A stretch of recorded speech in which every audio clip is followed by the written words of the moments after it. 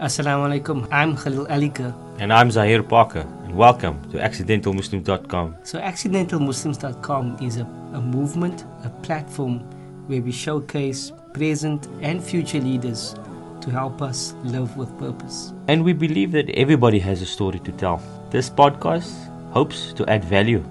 So, welcome and enjoy. Bismillah ar-Rahman ar-Rahim. Assalamu alaikum wa rahmatullahi wa barakatuh. I'm Muhammad West, and you are listening to accidentalmuslims.com. Assalamu alaikum, accidentalmuslim.com fans and podcast listeners. Welcome back to the podcast. And Zaid? Yes, now, alhamdulillah, shukran podcasters, listeners, alhamdulillah, very excited for today's show. Someone who grabbed my attention first, I think it's Burhanul Masjid, if I remember, up on Law Market Street. Yes. First time I saw a sheikh using screens and I don't know, it was PowerPoints, I don't know what it was, but always wanted to come talk to you about it, but I don't often go to Jummah there, but the one or twice that I have been there, that has caught my eye. So I don't know who initiated, but this podcast to find out who initiated that idea. Sheikh Muhammad West, thank you for accepting our invitation, Sheikh. Jazakallah khair. Thank you so much for having me. I'm also excited and hopefully getting you more at Quran Islam after this. Alhamdulillah. So, it's far off that hill there, but okay, we'll try. So the first question we usually ask our guests is, who is, in this case, who is Muhammad West? Bismillah ar-Rahman ar-Rahim. Alhamdulillah Rabbil Alameen. Wassalatu wassalamu ala ashrafil mursaleen Sayyidina Muhammad wa ala alihi wa sahbihi ajma'in. As I said, I'm Muhammad West. I'm 32 years old. Alhamdulillah, my parents are both teachers. So I hail actually from, if you ask where am I from, it's a very deep question because I don't really know where I'm from. Originally from Paul. Most of my family is from Paul. My parents, they moved to Saudi Arabia when I was quite young. So I spent most of my youth growing up in Jeddah. Most of my schooling was done there. Then I came back to finish up matric here at Islamia, the wonderful Islamia College. Allah bless the school. And I did 1 year or so of business science at UCT. And then Alhamdulillah, I got an opportunity to study at Medina University. So right now, Alhamdulillah, I'm an imam at a masjid, work as an accountant at Woolworths, father, husband. So I'm just trying to do a little bit of everything. So it depends who you ask. Who is Muhammad West? Just a very, very tired guy trying to get some sleep. But Alhamdulillah, that's basically who I am. Now, alhamdulillah, Sheikh, you mentioned Medina University, UCT. When you made that decision to go to Medina University, you spoke to me earlier, you said that you were doing business science at the time. Was it an easy decision for you? No-brainer, or was it some... So I applied for a number of things. I applied for like dentistry at UW's, medicine at Stellenbosch, and business science at UCT, and at Medina. And so I was everything interested me. Alhamdulillah, I decided to go to business science. I think I have a lot of friends that studied with me, so that was sort of the decision was go where your friends were. And that first year campus was perhaps of the best years of your life with your friends. But then Alhamdulillah, I got that offer from Medina. It said, come, you've applied to Medina, you've been accepted. And I initially I didn't want to go, but I thought this is something I'm always going to regret. I need to give it a try. Campus is lovely. UCT is a lovely place, but I need to give it a go. So I thought 1 year, just do Arabic, come back with a diploma in Arabic, and you can, it's a gap year. Yeah. And that gap year turned to 5. Alhamdulillah, when I actually got into the Islamic sciences, I loved it so much. I enjoyed, being able to understand things now, being able to actually listen to a khutbah and have an opinion, an informed opinion. To take your deen from the sources and not sort of be dependent on others for your deen. And at the same time, alhamdulillah, UNISA was, Allah's was really good to me. UNISA was available for me to continue my accounting studies. So I didn't lose out on that. So I just continued with that. Alhamdulillah, after 5-6 years, managed to qualify in both. So you said you were tired, man. Yeah, alhamdulillah.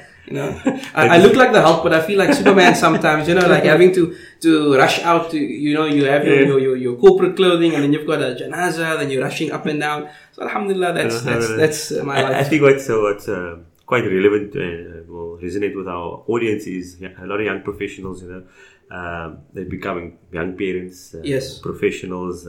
Some obviously have imamah duties, some have duties at some NGO or a relief Yes. organization. Yes. How does Muhammad West find balance amongst all these roles of Muhammad West? How do you find balance? Can you find it? It's a very difficult thing, and I think sadly, usually family takes the short end of the stick here, and I need that. My wife, alhamdulillah, she's a very understanding woman. She's I have 3 kids, and they're quite young. I didn't space them out as well. I seem to do everything on extreme level, so she's really been the rock there and assisted me. But I mean, she needs to daily. She'll tell me, okay, I know whatever's happening, it's a crisis, it's always a crisis, but the phone needs to go down. You need to put your kids to bed, you need to read to them a story, and that's very good. So I need to, I have to look for balance. I also have a wonderful boss. So he also knows that, I've got the side life going on. So when things are busy at work, okay, it's work time. Yeah. When things are a bit relaxed, go on and do the things you need to do. And again, also the masjid is so accommodating. This past month, basically, I've been traveling around the world. And they were like, don't you worry, the masjid will be here when you get back. You just do your job. So I think I'm just very blessed with wonderful people in my life that have supported me to find the balance. Awesome. In hindsight, if you look back, let's say we go back to high school, did you always know you're going to be a CA and working at corporate and in charge of a masjid? No, never. I don't think I ever saw myself in that. It was, look, alhamdulillah, my parents being teachers, they always pushed, academics. You have to work hard. Whatever you do, give it your best, work hard. Life is tough. You have to provide for your family. Alhamdulillah, I was gifted at school, so it was, I wasn't even sure if I was going to go into, business or accounting. It was, to the very last, it was between medicine at Stellenbosch and accounting. I think at the end of the day, my friends just pushed me over the line. I just take things, I guess, projects as they pop up. As it sounds interesting, do I have time for it? I give my all in it, and that's a new journey that takes me on. So a lot of it is not that much planning that goes into it. Yeah, no, indeed. You then also have involvement in the Al Kawthar Institute. Yes. So how did that develop, and how does that dynamic add to your already busy schedule? So alhamdulillah, Al Kawthar is an organization that basically does Islamic lectures for, I'd say, your post high school working people and older. You want to do a course on zakah, for example. You can't go to an ulum to study 6 months. You can't attend weekly classes. So it's a weekend course, intensive. Give us 2 days, and that's what it is. So alhamdulillah, the Al Kawthar came to Cape Town a few years ago. I assisted, in helping to with the brothers. I was a very small part in that, but setting up Al Kawthar in Cape Town. And then one of the Al Kawthar instructors, he had a family crisis, and I had to step in to teach one of the courses. And from there, alhamdulillah, I became an instructor. I was able to write a course of my own now that has been traveling, teaching it across the world on feminism and Islam. So, alhamdulillah, that's just a new thing on the radar as well. And again, just taking it 1 month at a time. When I'm available to teach, alhamdulillah, I'm available. If not, and then, next time, inshallah. So that's how we go with Al Kawthar, alhamdulillah. Yeah, one thing that I do like about Al Kawthar's courses is I find that the content is very relevant to, like you said, that after high school crowd, Yes. young professional crowd. How much time goes into trying, you guys kind of work on a method to say, we need to get it, tailor it for that relevant crowd, basically? So, I guess you guys can relate. From the outside, it looks like this perfect machinery, right? Well-oiled machine, and behind the scenes, it's held together by, duct tape, whatever. So it's another group of brothers across the world. Brother Farid in Australia is a lecturer. So, course material will go there, and there'll be a back and forth between the instructor and a panel of people to say, this will be interesting, this wouldn't be interesting, change the flow. And at the end of the day, you as an instructor, you've got like a carte blanche in terms of what you feel is relevant, but you have to bring something. If we're bringing you all halfway across the world to teach something, it must be something maybe a bit different to what you get from your local masjid. So that is important. The knowledge is there, but it's making it relevant for our time and the place and the context of where Islam in Australia different to South Africa, different to Canada. So it's about making it relevant for the audience. Awesome. How would you describe Muhammad West in 3 words? That's a very tough one. I don't think that was all the questions you guys asked me. Me too, surprise obviously. Surprise. Alhamdulillah. Tired, happy, grateful. Allah. Alhamdulillah. So then maybe we ask him that question. What is Muhammad West most grateful for today, as you're sitting here, besides being on this podcast? That was going to be my answer. And alhamdulillah, obviously as Muslims, the being part of this ummah, and even though it's pushing, trying to do things for the ummah, for the deen is difficult, but alhamdulillah, we're fortunate in that we have this burden. But again, the thing, if I look at, in your life, the things that is most precious to you are the people in your life. Your kids, your parents, your spouse, your friends. No matter, life gets tough, and no amount of money or material things will make you happy. Just having a conversation with the people you love, that's the real things that, the biggest blessing that one has in your life. Sheikh, what's your definition of success? Definition of success. I think you only get to answer that question, the moments before you die, in terms of what have I left behind. When you look at, alhamdulillah, a favorite topic of mine is to discuss heroes of Islam, people that have done amazing things. And not once is it he had such a big bank balance, or he owned so many cars or camels, whatever it might be. It was about his, the contribution that he left behind. So, in a couple of days, I'm going to present Tuan Guru to a crowd in Australia. And I was saying, I was so shocked. I went to Australia and I experienced, Islam is still getting its footing in there. It's still seen as alien.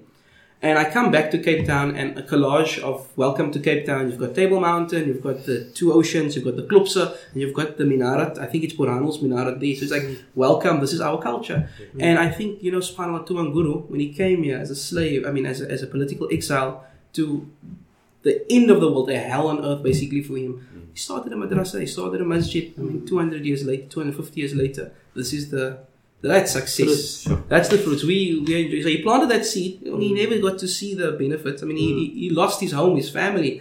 And here we live in one of the best Muslim minorities on earth. And that is success. That for me. So, you don't know what little contributions you make has a big, profound effect later on in life. Not even in your life, in other people's lives. That's true. What encourages you about our youth? How do we see them in a positive light? The energy, the ingenuity, if it's applied in the right way. They're very smart at doing things and getting away with things and catching up. A certain mischief they'll capture. And you think, how did you even think of this? Where does this, this genius come from? And subhanAllah, it's that. That's what it means to be young. Energy. Thinking outside of the box, and if it's not harnessed correctly, it's going to be harnessed incorrectly. So for our youth, I think if it's a raw energy, and energy, if not channeled correctly, it's going to go haywire. And a good example, when the Prophet ﷺ, when he liberated Mecca, Bilal gave the adhan, on the Kaaba. And a bunch of youngsters heard Bilal giving adhan, and they started, jokingly mocking Bilal, pulling their voices and making funny sounds. So the Prophet heard them, sallallahu. So he came to them and he asked, who was that? Everyone's quiet, right? No one's the big man now. And he teased them one by one and said, no, not you, not you. And he said, you the guy that was teasing Bilal. He said, you've got a good voice. Let me teach you the adhan, and I'm going to make you the mu'adhin. So when the Prophet left and Bilal left, that young man became the mu'adhin of the Haram of Makkah. And you continue to do that. So the Prophet took this energy that he saw and said, let me channel it in a positive way. And of course, that guy took such great pride that I'm the mu'adhin 5 times a day in the Haram on the Kaaba giving adhan. Alhamdulillah. I guess that's the brilliance we need to, as teachers, leaders, we need to... But that teaches us as well, or teaches the older generation, is the way we approach the youngsters as well. We can either come with a hard stick and break it, and they'll be forever shunned from the masjid or from doing something positive, or we can use that mischievous skill, harness it, the way we mentor them to channel it. That's important for contributing to society and community as a whole. SubhanAllah, beautiful story about the Mu'adh. And you don't know the name of that Sahaba? It's a very tricky name. I'll find it for you. I keep on checking and I have to revise that. It's not a unique, it's a very unique name. I haven't heard it before. It's a beautiful story. We'd love to know. I'll check the name of that young Sahabi. So talking about stories, you said you also teach about the heroes of Islam. And that's a difficult question. If you had to choose between the story or Sahaba, what story really inspires you? It is a tough one. Heroes of Islam. So, as I said, I enjoy telling the stories, and I think different characters, you pull different things from it, and some stories are more exciting than others. Some, you hear the stories of the scholars, but what you realize in Islam, to contribute to the deen, you don't have to be an alim, a sheikh. You also need, doctors, lawyers. You need builders. You need different types of people. And in each field, you had warriors, generals, great people. Umar ibn Abdul Aziz, great caliphs of Islam. Of the 4 Imams, Abu Hanifa. I mean, what I love about Abu Hanifa's story is that he started so late. In anything, if you want to be professional, you want to be the best, you start as young. And that's where many of the former Imams, they started as little kids memorizing Quran. Abu Hanifa was just an ordinary businessman, in his early 20s. Someone bumps into him and says, one of the scholars bump into him and says, you have the look of a scholar in you. If you just go and study, I think some goodness will come from you. So he said, okay, fine, I'll go and visit one of the khalaqas. He sat there, a lady came to him and asked him a question on talaq, a very simple question, but he couldn't answer the question. So he said, no, that's the sheikh over there. And he was quite keen on knowing, well, I also want to know what the answer is. And he waited and he listened to the sheikh to answer the question, and he sat on that carpet basically for the next 15 years. And the first of the 4 great imams, started the first real structured madhab. Imam Shafi was a student of Imam Shafi, not directly, but benefited. Imam Malik was a contemporary. Imam Ahmad is a student of Imam Shafi. So this link of, from this great scholar. You have other great heroes of Islam. Scientists. One scientist, he feigned madness for 10 years, locked up in a prison, in an asylum. And in that darkness, he understood how light works. The father of optics, Ibn Haytham. What is your favorite Quranic verse? Given that Ramadan is this month of Quran, and I know sometimes it's unfair to ask the scholars, especially because they spend a lot of time with Quran, but is a particular ayah that grabs you? I think, alhamdulillah, the verse that I actually enjoy the most is in Surah Rum, verse 21. It's the verse of love. I've done this verse so many times it's basically my standard nikah talk. If someone comes and when I get married, I ask them, do you want the standard nikah talk or you have something specific? They say, no, the standard nikah talk. It's fine.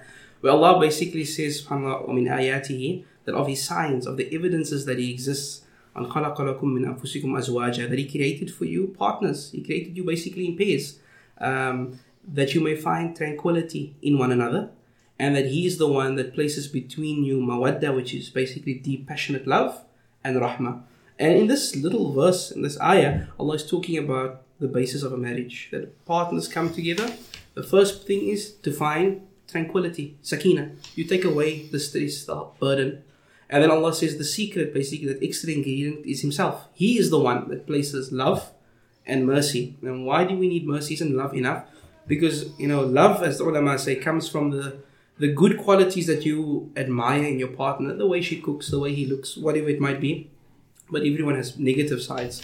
And at the worst, we should have mercy. In the worst and on the ugliest we are in our marriages, there should be respect and mercy. So for me, alhamdulillah, this is a wonderful, wonderful verse that is applicable daily in our lives. And I think every husband, myself, every wife, you should ask, am I taking away from the stress of my spouse? Am I in love with my spouse? If not, then I should have at least respect and care, and if not for your partner, for the sake of Allah. So say, I'm making this biryani not for you, but for Allah. I'm buying this rose not for you, but for Allah. You know what I love about that verse is, 11 years ago that verse had no relevance to me really.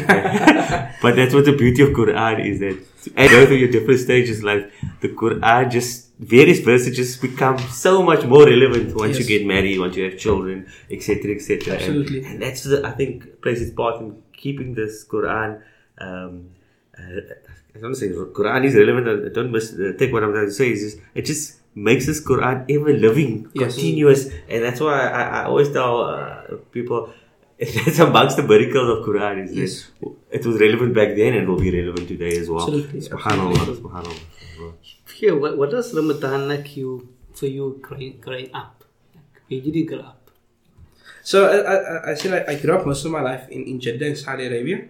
So Ramadan in Saudi was most of the time was holiday. So a lot of sleeping in the day and not a lot of family, because you just not a big community focus and not a lot of family. So the best times would be when your family came up for Umrah. I think, being at the haram with my grandparents, breaking your fast just outside the haram, Sure. that was perhaps one of my best childhood memories. You buy whatever donuts from Dunkin' Donuts, whatever it might be, and you're just waiting for the adhan to go off there in Makkah. So that's probably one of the best memories from my childhood. As a student, alhamdulillah, we, the Medina, South Africa, there's an organization called the South Africa Medina Students Association. And they actually had a sufra. They had, in the haram of Medina, they had a little, iftar table. And Hajis would come and we would make, tea for them. And it was really great getting to meet different Hajjaj. So they would know this is where the South African students table is. And that was also a very great experience, alhamdulillah, growing up. So I just want to compare you. So you can, how was your experience coming to South Africa experience? Ramadan, yeah. So obviously coming to South Africa, I've married and spending time with my wife and family. That's obviously the best thing about Ramadan is sharing it with family. But because the masjid is in town and I work in town, it's just been impossible for me to get home. So I have iftar now at the masjid, and that in itself is a new family. A lot of the people in the area are students studying English now, so Saudis and different. It's like all the different nationalities around this iftar table, and I must apologize to my wife here, but I think they spoil me so much at the masjid. I get every kind of liquor at that buka table there in the buka, and the buka is something else. So it's a wonderful feeling breaking iftar every night in the masjid with different people. So what's your favorite snack? On this buka table, take us to that buka table. Which one do you grab first? In my family, there's two teams. There's the soup team and the buba team. I think I'm on the buba team. Oh, okay. Although I'm the soup with the dalchi is winning me over now. I think I'm getting there. So is that your wife's family's influence or? Actually, my wife, she asked me, "What do you want?" I'm like, anything. It's like, just make something. So. Cheese and tomato sandwich. Okay, so if we look at the first juz, and I'm not to go into a very deep analysis, Surah Baqarah is a Madani surah. It's full of laws. You usually expect a lot of laws, a lot of how to live as believers, because in addressing a believing people. Yet the first juz of Surah Baqarah, not too many laws come from it, and it really sets up the basic theology of what it means to be on earth. It introduces the concepts, the broader concept of Islam. Allah begins by talking about three different groups of people. Those of taqwa who are successful, those who've rejected and nothing you do will bring them to guidance, and those basically in between, struggling. And then Allah, and my favorite story of Surah Baqarah is the story of Nabi Adam. So the first story of the Quran is actually the story where Allah says to the angels, I'm going to place on this earth a Khalifa of mine, a representative of mine. The angels said, really? Why would you do this? People, we've been through this before. We've seen them kill one another. Why would you do this? And Allah says, I know something about them that you don't know. And then obviously the creation of Adam. And one takeaway thing, when the angels are told to make sujood to Nabi Adam, it's why? Not because he's made of something better than them. In fact, even Iblis is made of something better than us. Made of fire is better than dirt. It's because Nabi Adam has knowledge. Allah taught Nabi Adam something. The angels didn't have that knowledge. And it's on that knowledge that they were made to sujood. So Allah's already teaching us a principle. That knowledge will always elevate you. Learning will always raise you up. Whether it's in the secular field or the deen field, we always look at the professor, the doctor, the one with the PhD. The countries with the most universities and libraries are always stronger. Allah says it's like a principle in the universe. Knowledge is power. Knowledge will lead to success. So that's a massive takeaway. So Allah introduces, the purpose of life. You're going to sin, you're going to make mistakes, but there will be guidance. And then Allah speaks about the Bani Israel in detail. And the surah is a lot about their history and the mistakes they've made along the way.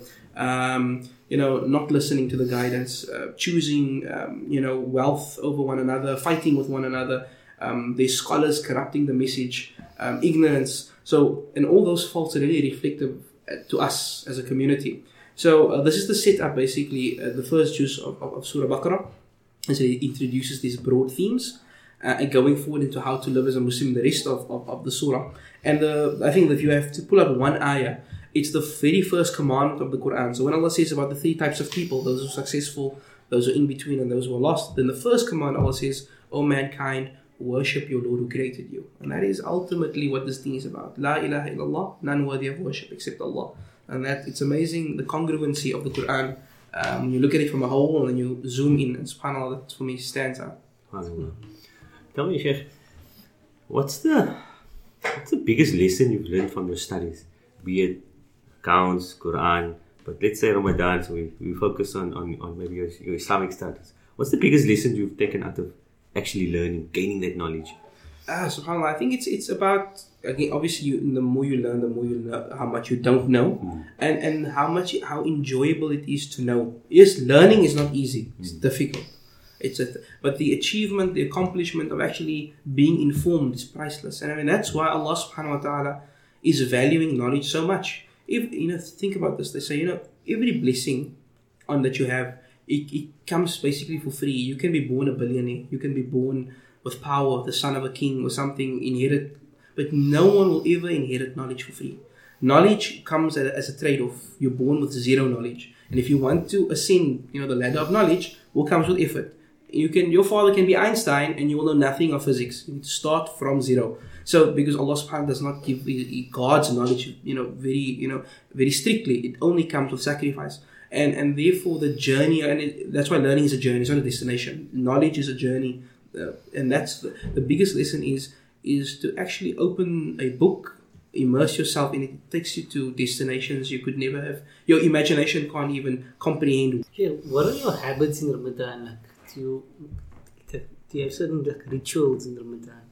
So, alhamdulillah, now, I mean, like most people, working people, especially in Ramadan, for us, it's really busy time. We're just trying to do everything. So you wake up quite early and we go to work, and work is also a busy time during my work. And then of course then I go to the masjid. So breakfast, spend time between Maghrib and Isha in the masjid. That's when I try to recite what I can of for my own khatam and Quran. And then of course we have Taraweeh, and then I have to do my presentation. So every night I do the lecture. And after I come home, spend time with the family, and I need to prep for tomorrow. And it's always a challenge trying to keep people engaged, because you're so tired after Taraweeh to give a bayan, a lecture that is going to inspire you. So that is this thing that I struggle with, having to sit up at night. Or what lecture is going to work? What is going to be light, enjoyable, but also beneficial in 10, 20 minutes. So that's basically my. But when we get to the evening, that's it. There's nothing, no time for. You just put your head in your pillow and you're gone. Yeah. Have you come across any inspiring stories? During whether you're in your time in Medina, you were mentioning how you guys to serve people, the Hujjaj and the visitors of Medina, to now as an imam and going around in the community. Any inspiring stories that has come out from Ramadan? I think giving, making an EFT is lovely. It's wonderful, and the reward is full from Allah Subhanahu wa Taala. But I mean, EFTing 1,000 rand and actually sitting with someone and sharing a meal with someone is very different. And that meal can be 10 rand, but to see someone actually bringing joy to someone's face, to actually getting to know that person, there's so much more to it than just giving money. And I get that from the masjid, because a lot of people who don't have a place to break their fast will come to the masjid. Refugees, people that are struggling just to find a place to sleep, and you meet different characters. I met a guy that was traveling the world. He's been to all of South America, North America, Africa. He's seen so many countries, and he just Googled masjid something, and he popped up at Buranul, and he's fasting, and he broke the fast there. So you meet all these lovely characters along the way, and I think just sharing a meal with somebody is a wonderful experience. I think it's something we should all try to do in Ramadan, and not just give. Also, the cookies is a new experience. We didn't do it in Saudi too much. Seeing the cookies around is a wonderful, wonderful cultural thing. We should keep it up. How important, especially we have a lot of youth listening to the podcast, how important is it to finish that khatam as fast as possible versus trying to read the Quran with reflection and pondering on the verses? So look, Ramadan is the month of the Quran, and the idea is for you to build a relationship with the Quran. And like any relationship, there's quantity, there's quality, and you need to. And for different people are different. For some people, they might have a deeper relationship reciting it in English. Some might say, I prefer listening to it, and that's fine as well. Someone, I want to complete, that's my objective, 100. I mean, I complete the full Quran, one khatam. Others would say, no, I want to recite and learn and wherever it takes me, do the tafsir, for example. So it's each person's individual goals. And I think it's about, at the end of Ramadan, we should have a better appreciation for it, to take one learning from it, at least one thing new, and that it stays with you after Ramadan. Tough, but inshallah, it's something that we need to push ourselves to do. Alhamdulillah. What is your favorite dua? Is there's lots of duas in Ramadan. Is there any particular dua you make, or is there a general dua that's your favorite, that your go-to dua, so to speak? So I'm very much for especially duas. I remind my congregation and family members, don't ask me to make a dua for you, and don't struggle to say it in Arabic. Say the dua that you Allah understands all languages. Allah is looking for that sincerity. So make dua in your language. So obviously in salah and after salah, there's certain specific adhkar. But for me personally, when I'm on my own and I have the opportunity to do tahajjud or something like that, then I speak in English to Allah subhanahu wa ta'ala. And I mean, I know, Amani's in school, she's starting school now, those are her challenges. Yaqeen is in, maybe if he's not well. What difficulties each family member is going through, you ask for that. So that's what I do, and I think that's the essence of in the ayat of Ramadan. Allah says, "I'm near, so ask me," and I think that's what we should be. One of the connections you make in Ramadan is how close Allah is to you. Even you have a direct line to Him, so ask, speak. How do you describe Ramadan to you? In 3 words or 4 words, you go ahead. Well, how would you describe Ramadan to you? If you want a non-Muslim comes up to you, hey, Ramadan, describe it, 3 words. Maybe I'm not going to answer it in 3 words, but, the beginning of Ramadan, there's this challenge that also, لَعَلَّكُمْ تَتَّقُونَ, that you will have taqwa. And it's also the beginning of Surah Baqarah, that the successful people are people of taqwa. What is this taqwa? How do you explain it? And obviously, taqwa is through worshipping Allah, through doing ibadah to get closer. And so how do we know we got it? And I mention this almost every Ramadan. When you're on that 29th night and you're listening to the radio, do they see the moon? And part of you is like, yes, I'm excited for Lebaran tomorrow, we eat. And then you also feel sad when they say, we've seen the moon, it's only 29. And you actually feel sad. And a non-Muslim will maybe tell you, oh, it's so good that Ramadan is over. And you just want to say, no, it's not. We're so sad that it's gone. And that takbir that you make on Eid is actually a sad takbir because it's gone. And that feeling that, you've went through like so hard, like, you were starving, you were tired, you were standing for 20 rakahs, but you were happy and you miss it. You can't wait for it to come again. That's a taste of taqwa. We didn't get taqwa, we tasted it. And that is because you connected with Allah. And that for me is the best part of Ramadan, that you feel that missing. Ramadan equals taqwa. Connecting to Allah subhanahu wa ta'ala. Beautiful reminders here. Let's say there's someone that's fasting for the first year, and today or tomorrow's or Thursday first or second day that they fasted, and it's really tough. What advice would you give that person? SubhanAllah, if it's your first time, then you probably like what, an 8-year-old, 9-year-old, 7-year-old young boy or girl. Even the revert. The revert, yes, of course, the revert. The purpose of there's many the reasons that we fast, but one of the reasons is obviously to sympathize with those that fasting is not an option, it's not a choice, it's ongoing. So when you are going through, and all of us have a bad day, we always step for suhoor, right? We've all been there, So when you're going through and as I said, Captain, you're really struggling with it, just think that there are millions of people that feel this constantly. And that is, if that doesn't encourage us to feed people, to be more charitable, so that's the biggest, I think, the motivation to actually feed people. No one should feel like this, especially when we have so much to share. And that's why when we can't fast, we feed people as a fidya. So alhamdulillah, I must add this, that if you an experience in Ramadan that was really great last Ramadan. A bunch of youth at Burano, and they did this thing that a lot of people struggle to leave town. They leave a bit late and they get. So we've actually put up these posters, free dates. and then we hand out free dates in Buitengracht Street. And some people look at you like you're handing out dates. Like, what are you talking about? You're taking me away. But it's also the how the the non-Muslims, because they will look at you and you get to explain. There are people fasting and we're just giving out a date, a darl, and they're like, oh, okay. So it's again, giving food to someone is a wonderful form of sadaqah. It's a lovely feeling. Beautiful.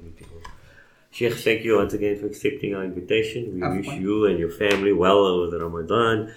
Keep us in your du'as, and we make dua that Allah blesses you and your family, keep them healthy, safe, and keep spreading the good work. Alhamdulillah, we appreciate you coming this evening and sharing with us. Jazakallah khair. Thank you so much for having me, and all the best for yourselves, your family as well, and all those who are listening. May we all have a blessed Ramadan 2018. May Allah subhanahu wa ta'ala accept all our ibadat and reward us in this dunya and the akhirah. And may Allah grant accidental Muslims strength to strength, inshallah. All the best for you guys in the future. Jazakallah for the invitation. Assalamu alaikum wa barakatuh. So Sheikh, today is your last day. You're going to die. SubhanAllah. But you only have enough energy to say a few words. What would you tell us and tell your loved ones? La ilaha illallah Muhammadur Rasulullah sallallahu alaihi wasallam. If that's my last words, alhamdulillah. Now, of course, it's obviously to my kids. Subhanallah, you to tell your kids just to be steadfast on the Islam and to be confident, to be happy people, to be positive. Just to continue life positively. To my wife, tell her I'll see you in Jannah. Inshallah, don't miss me. Just try not to miss me too much. Make dua for me, and I'll see you in Jannah. Subhanallah, I don't know what you tell a parent. If your parents tell your parent, except thank you. May Allah reward you. Whatever we are, the best of us are in our scales of our parents' good deeds. We will be in these scales as the product of their efforts. May Allah reward all of them. Ameen. So that's it for today's show. We hope we added value. We hope you enjoyed it. But most of all, we hope our guests inspired you to live with purpose. Don't forget to send us your suggestions via info@accidentalmuslims.com. If you know anybody out there that is inspiring, that's leading, that's living with purpose, please do contact us. And remember, feedback is our oxygen. So follow us on social media. We're on Facebook, Instagram, and Twitter. I hope you enjoyed. God bless. Assalamu alaikum.